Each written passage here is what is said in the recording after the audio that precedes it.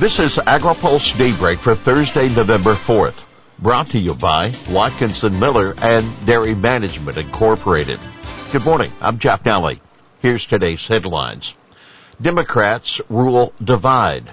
New right to food and younger truckers wanted. Election results roil Democrats' spending plans. This week's election results are raising questions about the future of President Biden's legislative agenda and putting a new focus on the struggles Democrats are having in rural America. In Virginia, GOP Governor-elect Glenn Youngkin did especially well in rural areas on Tuesday, winning well over 80% of the vote in many southwestern counties. Democratic Senator Mark Warner, a former Virginia governor, told reporters Democrats cannot win the state if they can't crack 20% in rural areas. Chris Gibbs, an Ohio farmer who heads the pro-Democrat group called Rural Voices USA, says the election results show a disconnect between D.C. and rural America. The divide is evident in one-sided election results in rural counties that are increasingly frustrated they are not being heard and that lawmakers are not delivering on their priorities, he says. Meanwhile, Democratic leaders insist they are moving forward with President Biden's package of social spending and climate measures despite the party's poor showing on Tuesday. In fact, House Democrats are adding some provisions to the Scale Back, Build Back Better bill that they introduced last week.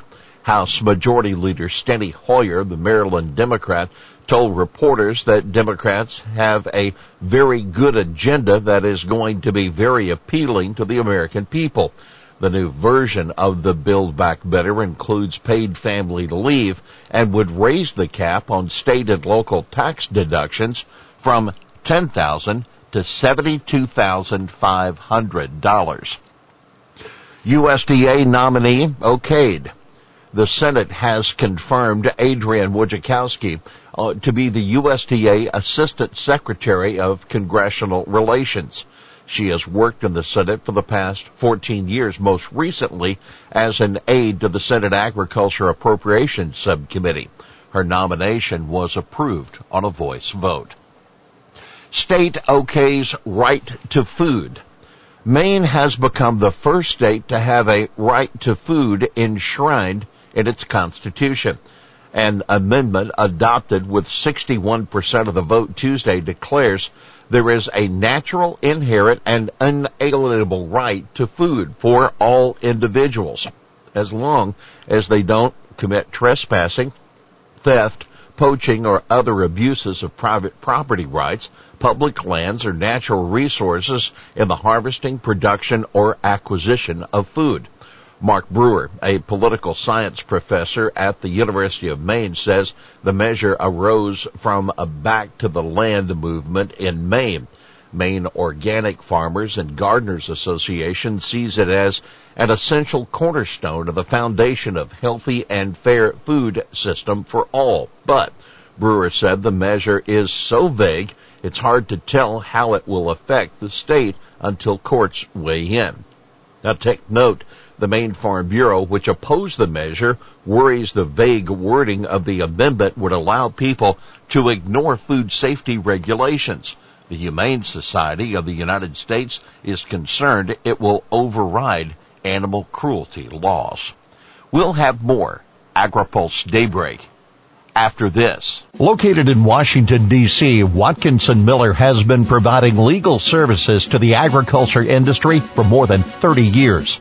The attorneys at Watkinson Miller possess a unique combination of knowledge, skills, and experience working with commodity boards and their partner organizations and the U.S. Department of Agriculture.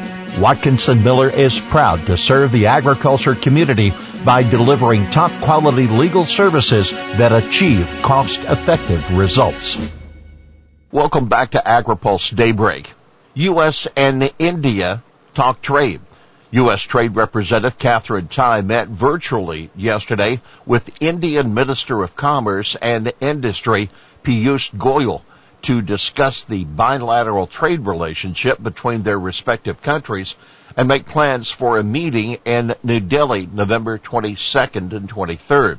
The Trump administration tried unsuccessfully to negotiate a trade pact with India, a country known for high tariffs. Republicans cut the truck driving age. Angst is growing on Capitol Hill over the shortage of truck drivers in the U.S., and the concern has prompted 11 Republican senators to ask the Biden administration to lower the minimum age from 21 to 18 to get a commercial trucking license. If left unaddressed, inaction to grow America's pool of truck drivers threatens to drive up shipping expenses, prolong delays, and burden already strained consumers with additional costs, the senators say in a letter to the Federal Motor Carrier Safety Administration. Representative Dusty Johnson, the South Dakota Republican, speaking at a House Agriculture Committee hearing yesterday that highlighted the trucker shortage, said he is writing a similar letter. EPA, USDA, wildlife agencies focus again on pesticides.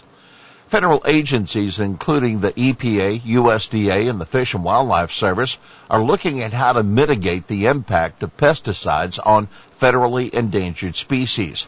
The agencies report that they met recently as part of a working group mandated by the 2018 Farm Bill. They agreed to start considering pesticide mitigation measures early in the interagency consultation process required by the Endangered Species Act. Now take note, the Trump administration started to institute changes to the process, but the protracted ESA consultation process for pesticides will allow time for the Biden administration to craft its own solutions. Reactions are mixed.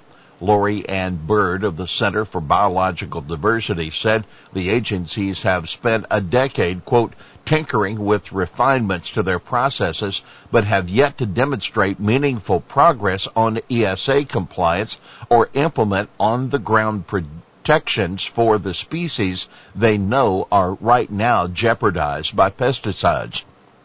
CropLife America, which represents the pesticide industry, said, "We strongly support this effort and look forward to working with other stakeholders to find improvements to the process." County committee ballots on the way soon. Ballots are being sent out this week for Farm Service Agency county committee elections and must be returned to the local FSA county office or postmarked by December 6th, the FSA says. USDA also identified 11 county committees focused on urban agriculture.